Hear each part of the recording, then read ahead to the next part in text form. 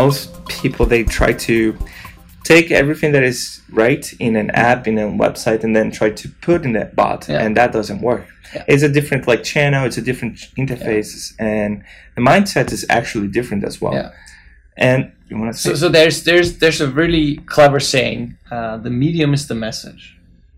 Right, the medium is part of the message, and a conversational interface is different because it's in and of itself a medium, right? So you have to transport that in the medium, and you have to adapt to the medium. You cannot just take another medium and push everything into it. Some things are transferable, but not all of the things.